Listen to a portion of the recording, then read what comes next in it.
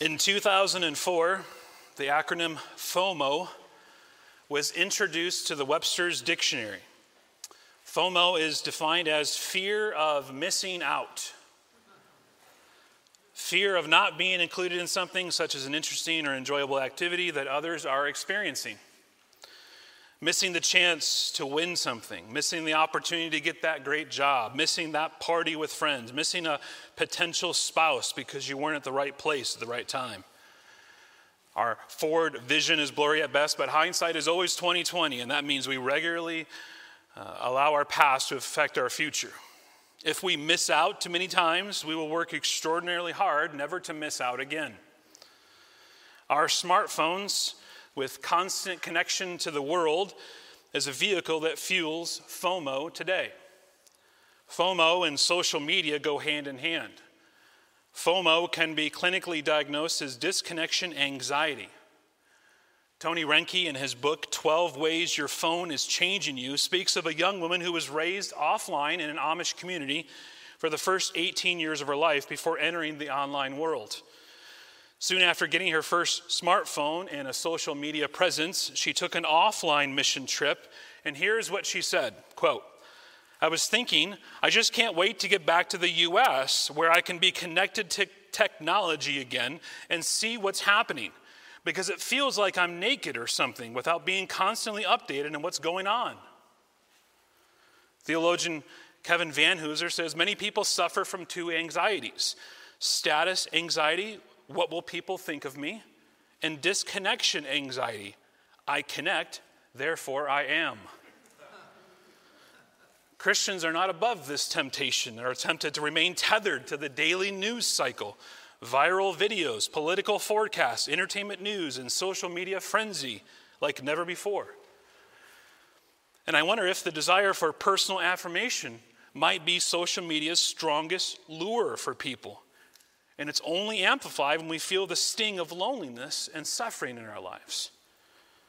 At the first moment of discomfort, we tend to go for our phones to medicate the pain with affirmation that's missing. And we don't want to miss out. And where did FOMO originate?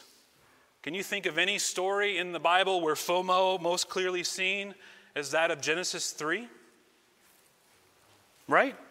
FOMO was probably the first fear that stoked in the hearts of humans when that slithering serpent came out of the tree and tempted Eve, and saying, "For God knows that when you eat of it, your eyes will be open. You'll be like God, knowing good and evil." Eve, you're missing out. You don't have all the details, Eve. Don't you fear of what God's holding back from you, Eve? These words, this lie. And Satan goes after God through his creation. And how does he do it? By none other than fueling anxiety in the hearts of humans. And how are we affected today? We're deeply affected with anxiety. Satan kindled the fire of FOMO in our hearts, and the flames haven't been fully extinguished in the human experience. Anxiety. That's the topic this morning. Anxiety. Anxiety in the fear of man. Anxiety in the fear of want. So here's my main idea. Here's what I hope to convince you of by the end of our time. Disciples of Jesus battle anxiety and continue to follow him in spite of the hostility of man and their own concern over financial and physical needs. It's on the screen there if you want to write it down. That is the main idea, and we're going to launch in with 2 points: anxiety in the fear of man and anxiety in the fear of want. So, first, anxiety in the fear of man. Luke chapter 12, look at verse 1.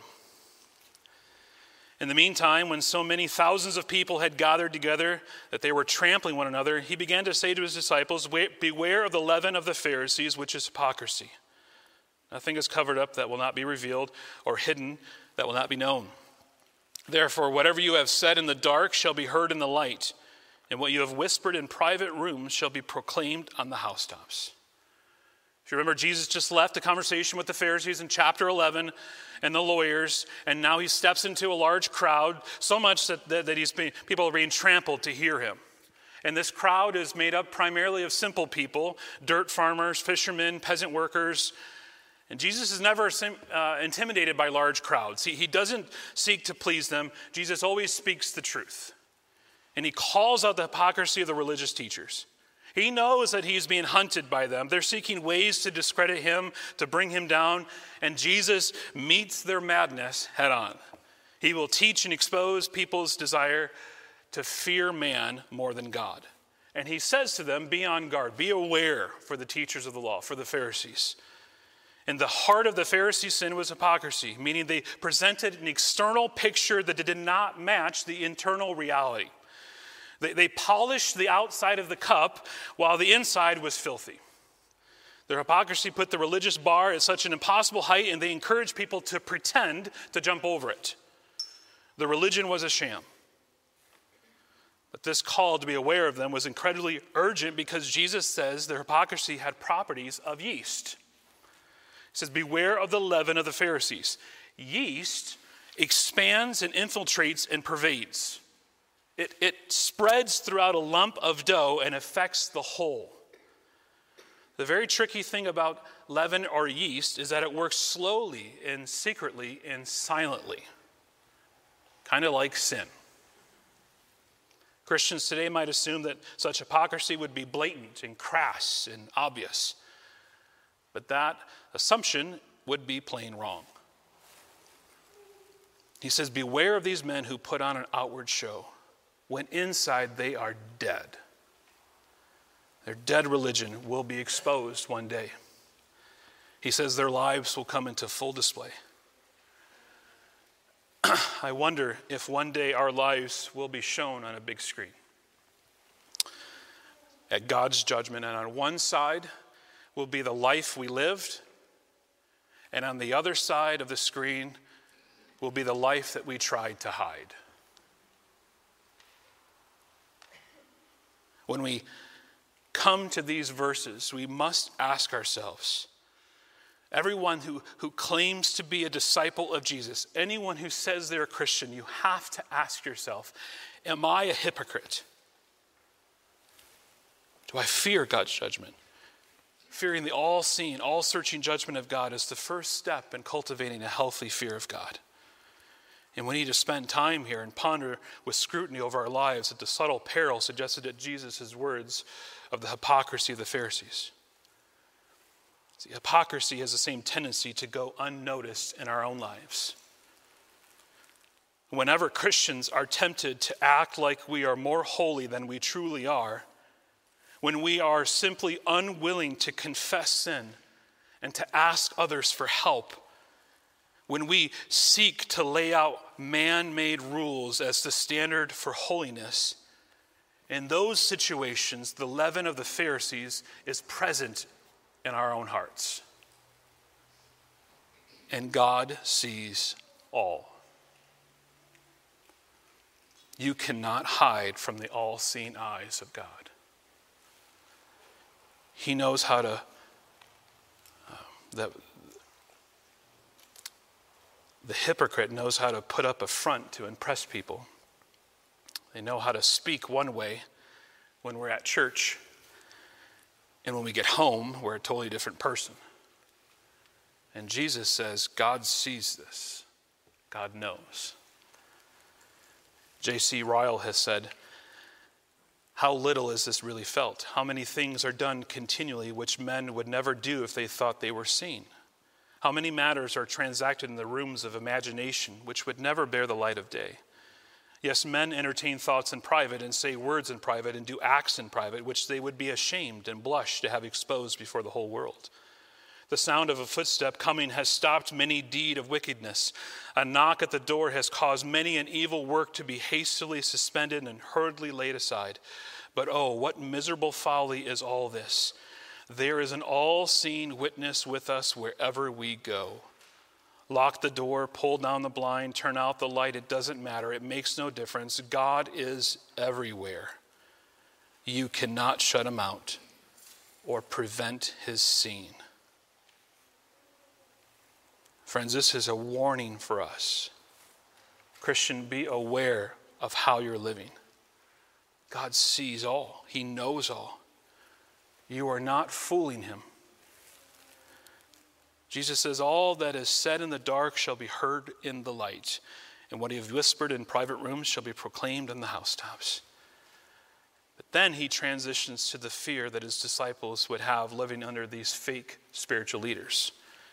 Look at verse 4. It says, I tell you, my friends, do not fear those who kill the body, and after that have nothing more that they can do. But I will warn you whom to fear.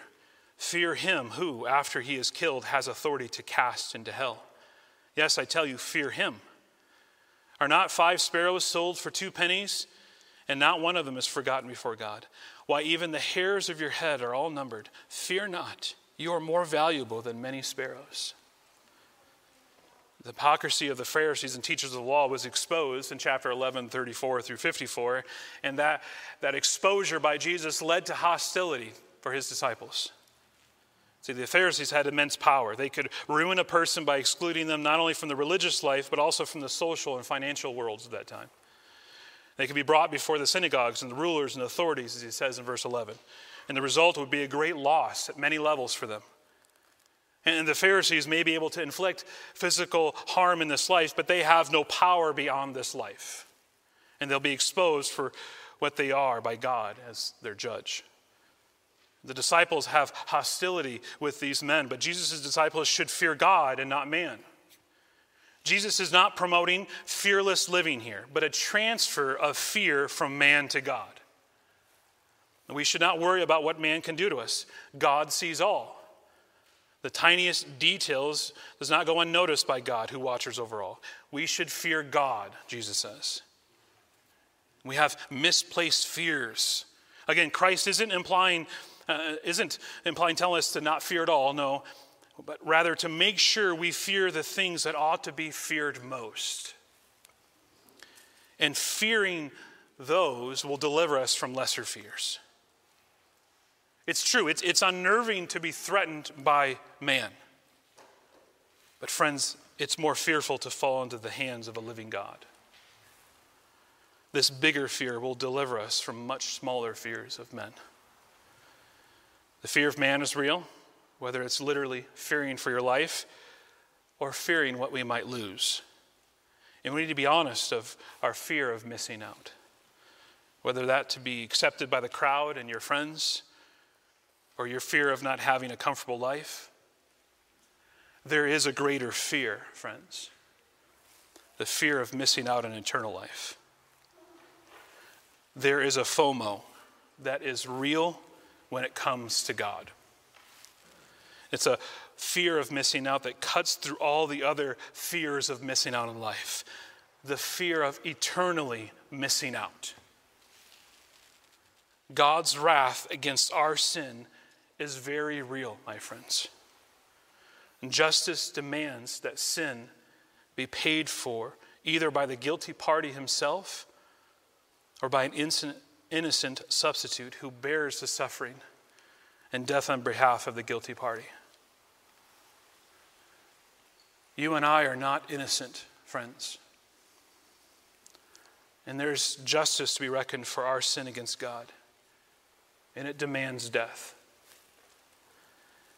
And apart from Jesus Christ, you and I would need to pay for our sins on our own. And if you and I are guilty of sin, and we are, and you're not trusting in Jesus, then you will miss out on eternal life. You will one day die and face a God who has the final authority to send you to an eternal punishment for your sins against him. The fear of missing out on eternal life is the FOMO worth losing sleep over. It is the FOMO that we should be concerned most for ourselves, for our friends, for our families, for our neighbors. And I want that eternal FOMO to register and rule in your mind this morning. I don't want you to walk away comfortable and secure in your destiny of hell. Friend, turn from your sins of trusting in yourself and turn and trust in Jesus. He is the only way to safety. Jesus further confirms this in verse 8. He says, "And I tell you, everyone who acknowledges me before men, the Son of Man will also acknowledge before the angels of God. But the one who denies me before men will be denied before the angels of God. And everyone who speaks the word against the Son of Man will be forgiven, but the one who blasphemes against the Holy Spirit will not be forgiven. And when they bring you before the synagogues and the rulers and the authorities, do not be anxious about how you should defend yourself or what you should say, for the Holy Spirit will teach you in that very hour what you ought to say." Verse 10 has caused issues over the years. So perhaps it's easier to say what this verse isn't saying. It isn't saying there are some sins in your life that you can never be forgiven of. It isn't saying that God will not forgive someone who consciously chooses to reject Jesus in a moment, or otherwise, Peter could never have been forgiven for his denial of Jesus before he was crucified. Instead, I believe it's saying to reject the outright offer of his forgiveness and his rule is to blaspheme against the Holy Spirit. Blasphemy against the Holy Spirit for a lifetime is a total refusal to receive Jesus Christ and his offer of peace with God. And such a rejection places a person beyond being forgiven. Friend, there is no purgatory for you to work out your sin. When you die on earth rejecting Jesus Christ, you are forever separated from God. There will be no second chances when this life is over. That's why we preach the good news of the gospel here each week. I believe there's always unbelievers in our services, whether children or adults. And as a gospel church, we will seek to share the hope that we have in this life. And so we'll keep sharing the news. And friends, it's the best news in the world. You can be free of the guilt of sin against God. Isn't that good news? You can live eternally with him. You can walk in newness and freshness of life knowing that God has accepted you, not because of any work that you could do, but simply because of Jesus Christ. It truly is the best news in the world. And so, friend, trust in him. If you're here and you've never submitted your life to Christ, would you reach out to one of us elders after the service? Or even talk to the friend who invited you. We would love to walk you through the scriptures of what it means to know Jesus and to trust in him. So that's my first point. Anxiety and the fear of man. Second and last point is anxiety and the fear of wants or needs. Money and possessions are issues that reveal a lot about what people most have anxiety in how they view Jesus. Money is not your life. Even earning money is not the purpose of your life. Money cannot make you, and money cannot break you. Remember that Jesus is talking to a survival culture here. Scratch plow farmers, poor fishermen, people who sell items in a marketplace. He's speaking to a third world village here. And Jesus is saying clearly to them, and he's saying to us, your life is more than food. Your life is more than money. Your life is more than the possessions that you have. So be honest, are you fearing of missing out on food or clothing or money? Are you fearing of missing out on getting the best and latest stuff? Are you fearful of missing out in the future? What drives the anxiety in your life? It seems out of nowhere now as we come farther in this passage that this man approaches Jesus and wants him to help settle accounts for him. It says in verse 13, someone in the crowd said to him, "Teacher, tell my brother to divide the inheritance with me." But he said to them, "Man, who may be a judge or arbitrator over you?" And he said to them, "Take care and be on your guard against all covetousness, for one's life does not consist in the abundance of possessions." At this moment, Christ didn't think it was wise to be a referee. Perhaps the man didn't have a good case, or maybe better, he didn't think it was his office right now to be judge in business disputes. But realize one day, Jesus will act as judge and divider over all men. But that day is not this day. But he did make a clear warning against covetousness, the disease of the human soul. And he continues to talk of a parable now in verse 16. He said, the land of a rich man produced plentifully. And he thought to himself, what shall I do? For I have nowhere to store my crops. And he said, I will do this. I will tear down my barns and build larger ones. And there I will store all my grain and my goods. And I will eat, and I will say to my soul, soul, you have ample goods laid up for many years. Relax, eat, drink, and be merry. But God said to him, fool, this night your soul is required of you, and the things you have prepared, whose will they be? So is the one who lays up treasure for himself and is not rich toward God. The parable is a straightforward story. A fertile field makes a man richer, and he now devises plans to store his wealth. He will enjoy his overabundance, taking life now a little easier, and he'll relax, eat, drink, and be merry. But there's a catch. That night, his life will come to an end. In the end, the man was a fool. We don't realize that this farmer is a fool until he talks to himself. And he's a fool because he never considered his life with God. He has a false sense of purpose for his life. He also has a false sense of control, thinking that he will outlast his money. And when Jesus dubs the farmer a fool, he doesn't mean that he's brainless, but that he's godless. That's what the Bible means when it speaks of foolishness. Psalm 14, Psalm 53 both declare the fool says in his heart, there is no God. The foolish man illustrates the point that when the man who came up to Jesus to settle an argument about his inheritance and relieve his anxiety about his desired riches, Jesus then points out that he was anxious about the wrong thing. The fool was not considering his eternal life. The fool thinks he's immortal. The fool forgets that he is accountable to someone else. The fool forgot that this life was only lent to him and that it could be asked back anytime.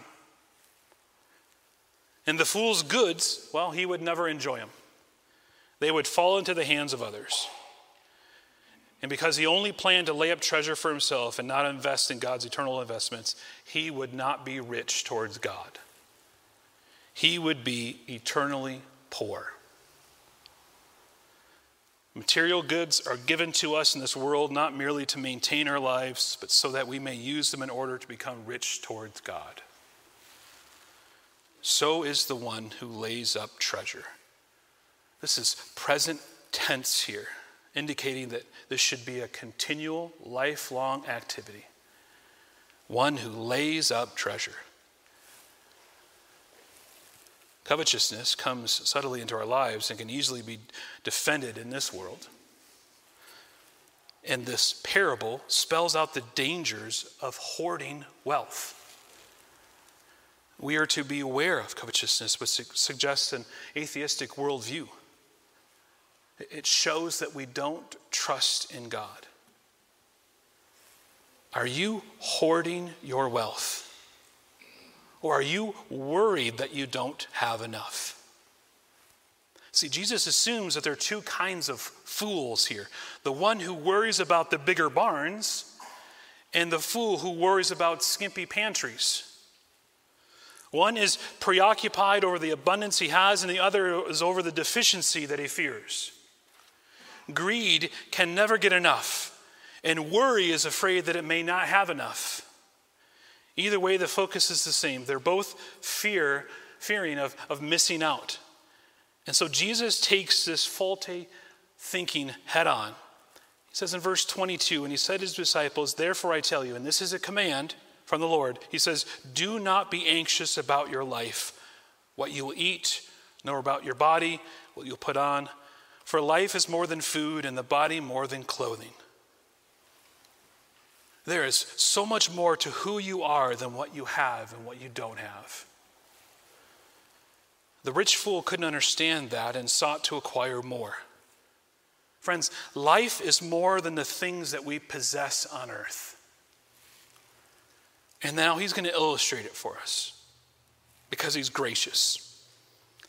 Verse 24, consider the ravens that neither sow nor reap. They have neither storehouse nor barn, yet God feeds them.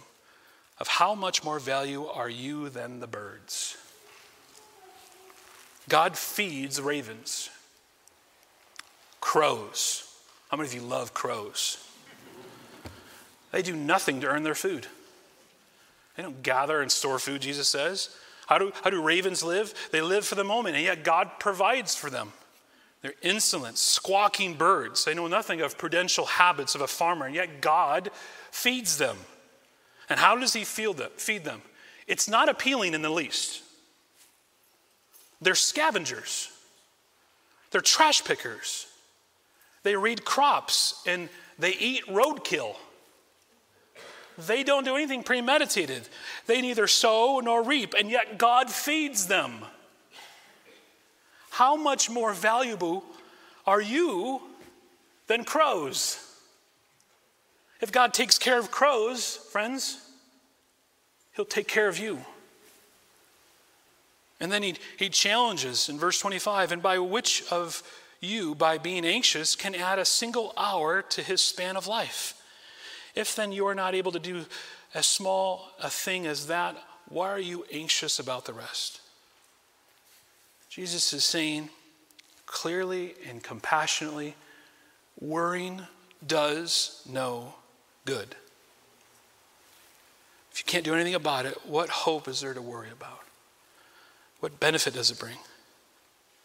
Jesus says it brings no benefit to worry about it. All it does is it comes in to hijack your mind. What worries have filled your minds in the last few weeks, months? Perhaps teenagers here coming out of a pandemic, wondering, do I have any real friends? What if I'm not accepted? What if I'm made fun of? What if I grow up and never have friends? Or single people here, and you think, will I ever find a spouse? And then you worry, if I do, will they be faithful to me? Will they stay with me? Will they be faithful to the Lord? And you worry, am I even worth marrying? And then when you have kids, you think, will I ever have kids? When you are married, you think, will I ever have kids? And then you think and worry, if I do, how will my kids turn out? Will they love Jesus? Will they want anything to do with me? Will they grow up and just ignore me? And you just keep working and you think, now you worry, will I have enough for retirement? Or should I now really work all those mega hours so that I can put the money away? So I can save so that I can be taken care of when I retire? And then yet others on the spectrum, you worry about your health. What about my health? Friends are getting sick around me. Some have died earlier than I imagined. Is that going to be me? What if I get Alzheimer's and I die unable to recognize people that I love? See, these worries can paralyze us. And Jesus says to you this morning, and I believe this, he says calmly and compassionately to you, friends, and which of you, by being anxious, can add a single hour to a span of life? Which of you can move forward in your life by being anxious? Which of you are better off in life because of the anxiety? Kevin DeYoung, in great wisdom, wrote in his book, Just Do Something, that anxiety is simply living out the future before it gets here. How often do we spend our time thinking of the future and we come away from that paralyzed in fear or worry? Living in anxiety causes us to act as if we might be able to control the uncontrollable. And central to anxiety is this belief that we can control things. Charles Spurgeon said, our anxiety does not empty tomorrow of its sorrows, but it empties today of our strength. We begin to think, if only I can get my retirement right. If only I can get it set up well and enough money into it, I can control my future. But friends, You don't know if the stock market would crash tomorrow. We may wake up tomorrow morning and it could be all gone. Some of you parents just trying to make it through the next week, and you think, if I can just figure out and implement the right child rearing technique, I could guarantee my kids growing up to be a productive member of society. But you're not God. And you can't figure out your kids all the way. You may think you know them, but that's a mirage. And you can't guarantee anything in their future. See, anxiety assumes that we can control the future. And anxiety and control are two sides of the same coin. And we can't control something, we tend to worry about it. And friends, Jesus brought you here this morning to sit under the preaching of his word so that you would give up your anxieties and trust in him. He wants you to stop controlling these situations and trust in him. He wants you to look deeply at him, to meditate on him, and see how he has been with you every step of the way. He wants you to understand how your anxieties are robbing you of strength and of joy in him. And he continues. He's not done giving illustrations. He says in verse 27, consider the lilies. Look at the lilies, how they grow. They neither toil nor spin, yet I tell you, even Solomon in all his glory was not arrayed like one of these.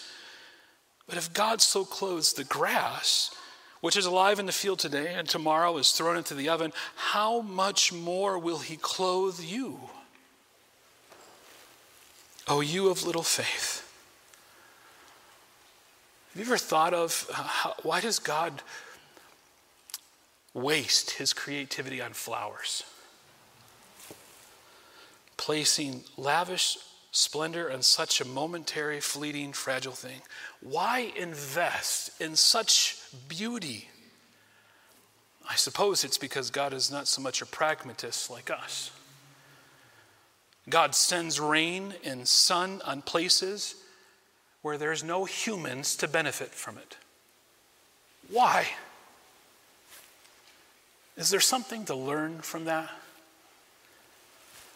Can we learn something of our God by just looking at flowers? I think so, friends.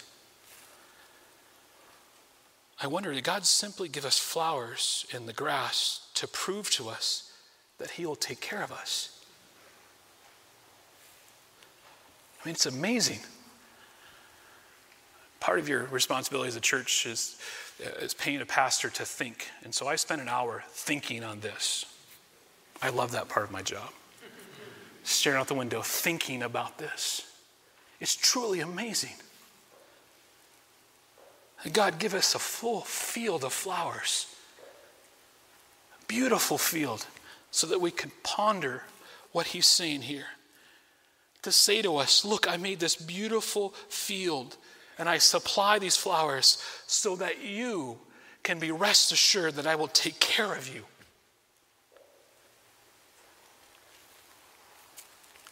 And then he gently rebukes us. He says, "O you of little faith."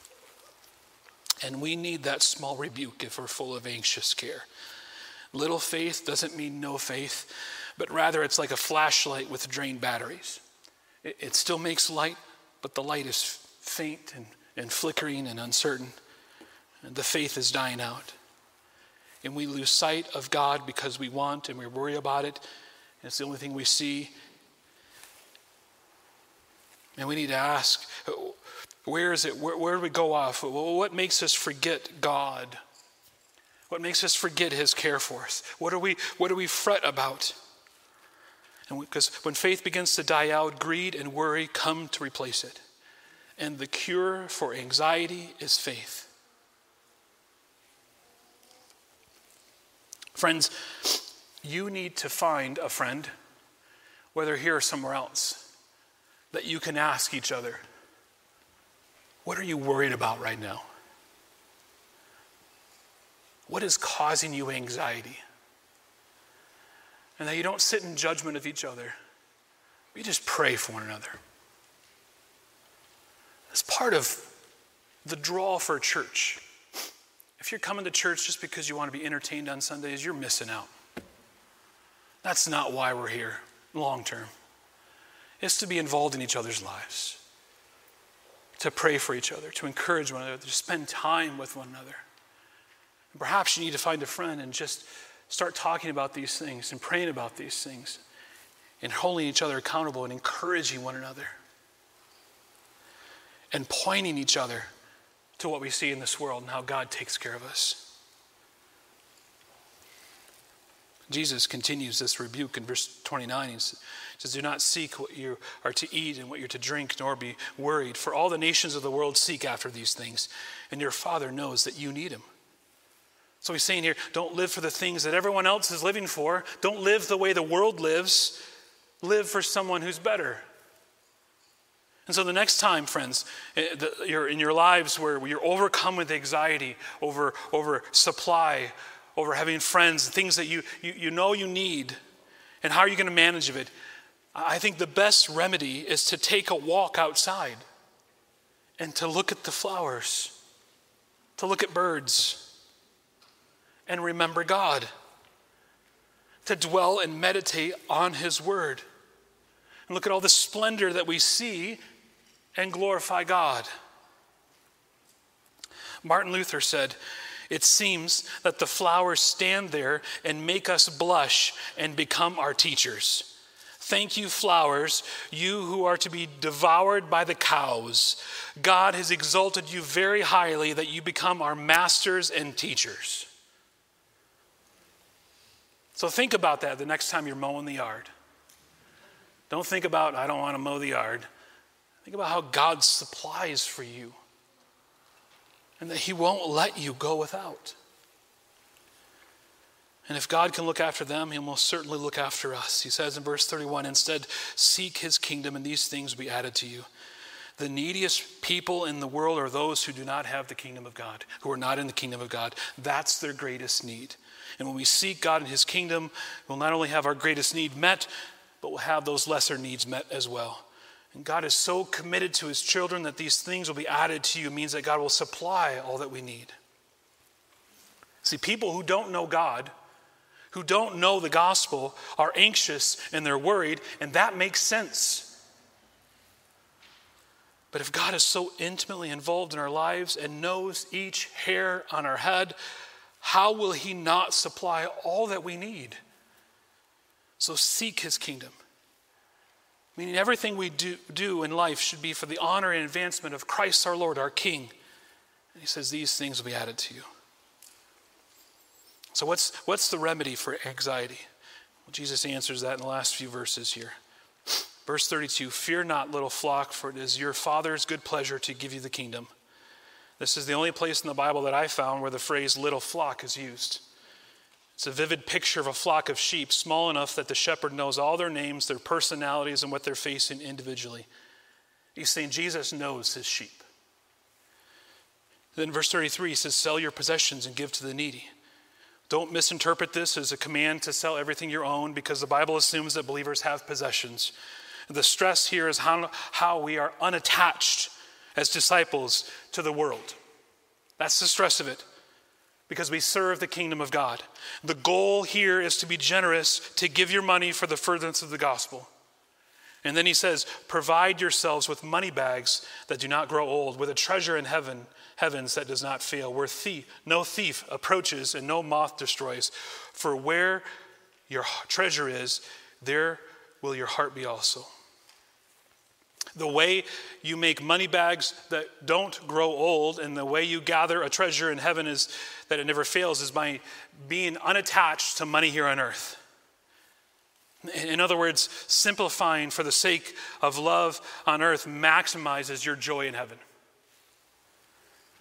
See, possessions are always threatened by decay or theft, which means that the atheist hoarded wealth will always be at risk for a total loss. This is why Jesus' remedy for anxiety with our stuff is to use our things, our money, to invest in things that will last. Friends, if you store all of your treasures on earth, it will inevitably pull your hearts toward earth. It will cause our minds to be focused on things of earth. But if we store our treasures in heaven, guess what? It will pull our hearts, and with it our goals, our life, our ambitions, our longings, and our loves toward heaven. And we can say confidently, I can't wait to go to heaven. And I take the word treasure here to mean the object you cherish. And so, friend, what is the object that you cherish most? Some of you have worked very hard for many years for that career that you enjoy. Is that what you cherish most? Some of you have waited for years for the right person to come along and to marry you. Is that what you cherish most? Others wanted children for years, and now God's blessed you. Are those kids what you cherish most? Where your heart is, that's what you'll live for. For where your treasure is, there will your heart be also. Your aims or goals in life will reveal what you treasure in life. Your attention will be grabbed by what you treasure.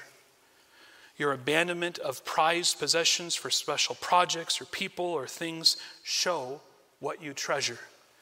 The additional funds or hours that you sacrifice to complete a task or divulge what you treasure. An accounting of how you spend your money declares what you treasure. What do you treasure, friends?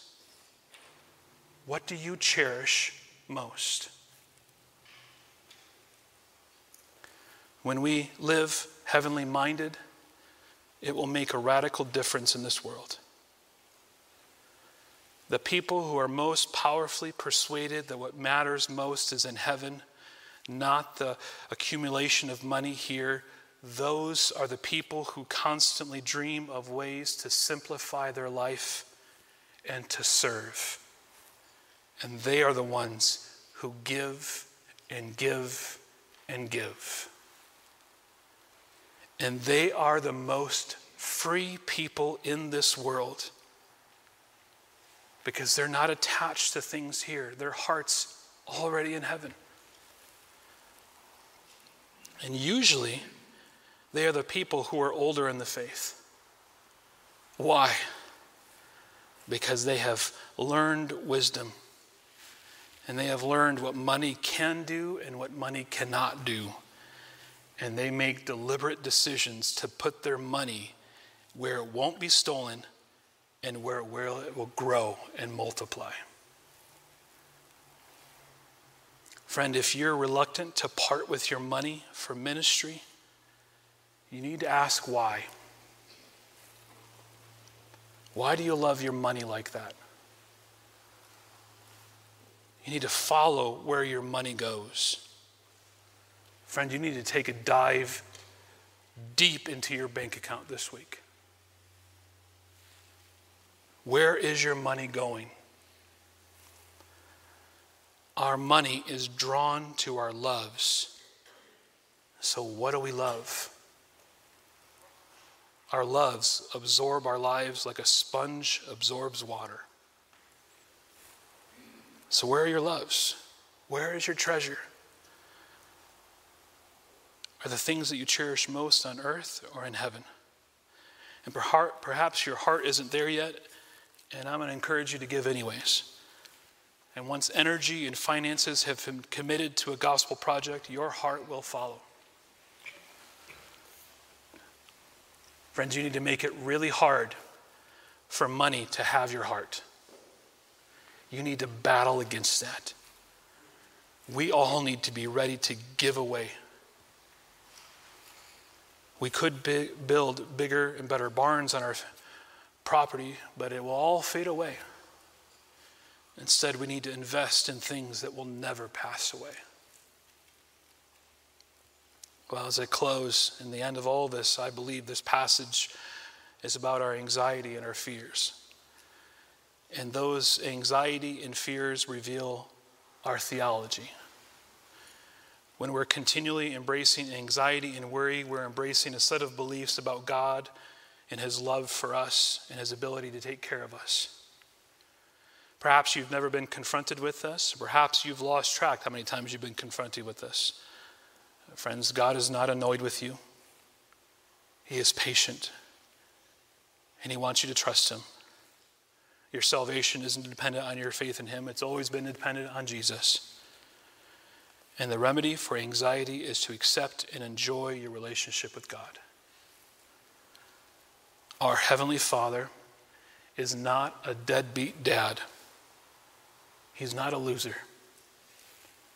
He hasn't broken his vows. He hasn't deserted his family. He hasn't left us to fend for ourselves. He is there. He's always been there, watching over us. He walks with us every step of the way. I remember when my kids were beginning to walk. In fact, one of my girls took her first steps in the chapel on a Sunday evening a long time ago. And as parents helping our kids walk, we're always right there. When they're first beginning, we walk behind them, holding them, there to catch them if they waver. And then after a while, we turn to the front so they can see us, locking eyes with them. And it's a look of trust. Trust me, look at me. Come to me, I'm with you. And Jesus is there locking eyes with us, friends, saying, trust me. We can give our anxiety over to him. We don't need to worry about people. Remember, Jesus said, what's the worst they could do? I'm not trying to be flippant here, friends, but what's the worst they could do? They could kill us. He says, but after that, they have nothing more they can do. They can't touch our eternity. And if that's what we're living for, then we don't need to worry about it. And we don't need to worry about our physical and financial needs either. God has us. He's provided everything we've needed, and he won't leave us. If God takes care of the fields and of the birds, how much more will he take care of us? And friends, it's true. Jesus really knows every hair on your head. For some of you, it's less than me. But Jesus knows every hair. Every single one. He knows about all your needs. He knows about everything concerning you. He knows about your bad days and your good ones. He knows about everything that's causing you anxiety. He knows what you're worrying about right now. And he's calling you to come and rest in him. He's calling you to trust him. He knows about that medical procedure that's scheduled this week and the fear that it could be worse than you're ready to handle. He knows about that child that you poured into for years and decades that has rejected him, who has rejected you, who wants nothing to do with you now. He knows about the loss that you've experienced, the loss of income, the loss of friends, the losses that no one else knows in this room. God knows. He knows about how you suffer each day with debilitating sickness, either physically or mentally. Jesus knows, and he hasn't left your side. He is with you. And he will get us through. We're going to sing in a moment, "It is well with my soul." The writer of this song says, "When peace like a river attendeth my way, when sorrows like sea billows roll, whatever my lot, thou hast taught me to say, it is well with my soul. Though Satan should buffet through, though trials should come, let this blessed assurance control that Christ has regarded my helpless estate and has shed his own blood for my soul. My sin, oh, the bliss of this glorious thought, my sin not in part but the whole. Friend, it's nailed to the cross, and we bear it no more. Praise the Lord, praise the Lord. And Lord, haste the day when my faith shall be sight. The clouds be rolled back as a scroll. The trump shall resound, and the Lord shall descend. Even so, it is well with my soul. So I'm going to ask you to stand, and I'm going to ask you to sing out. So much that our neighbors wonder what's going on here. It is well with our soul.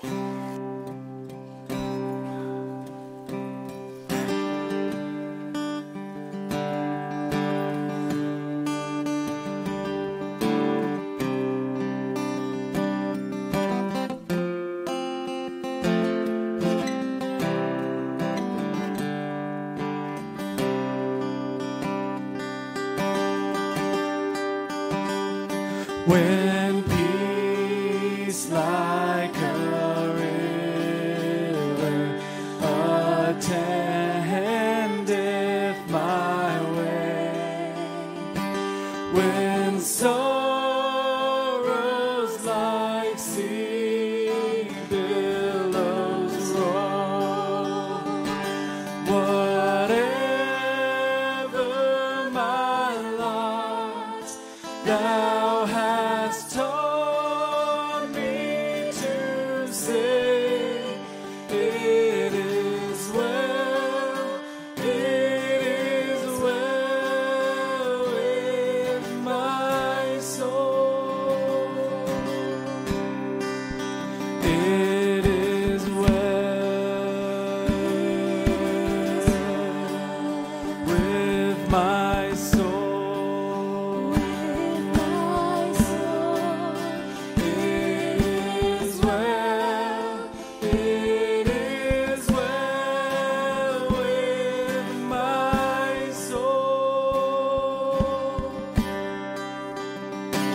Though Satan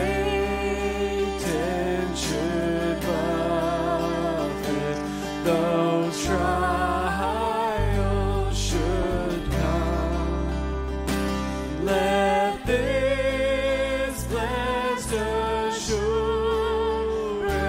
control, that Christ hath regarded my helpless estate, and has shed his own blood for my soul.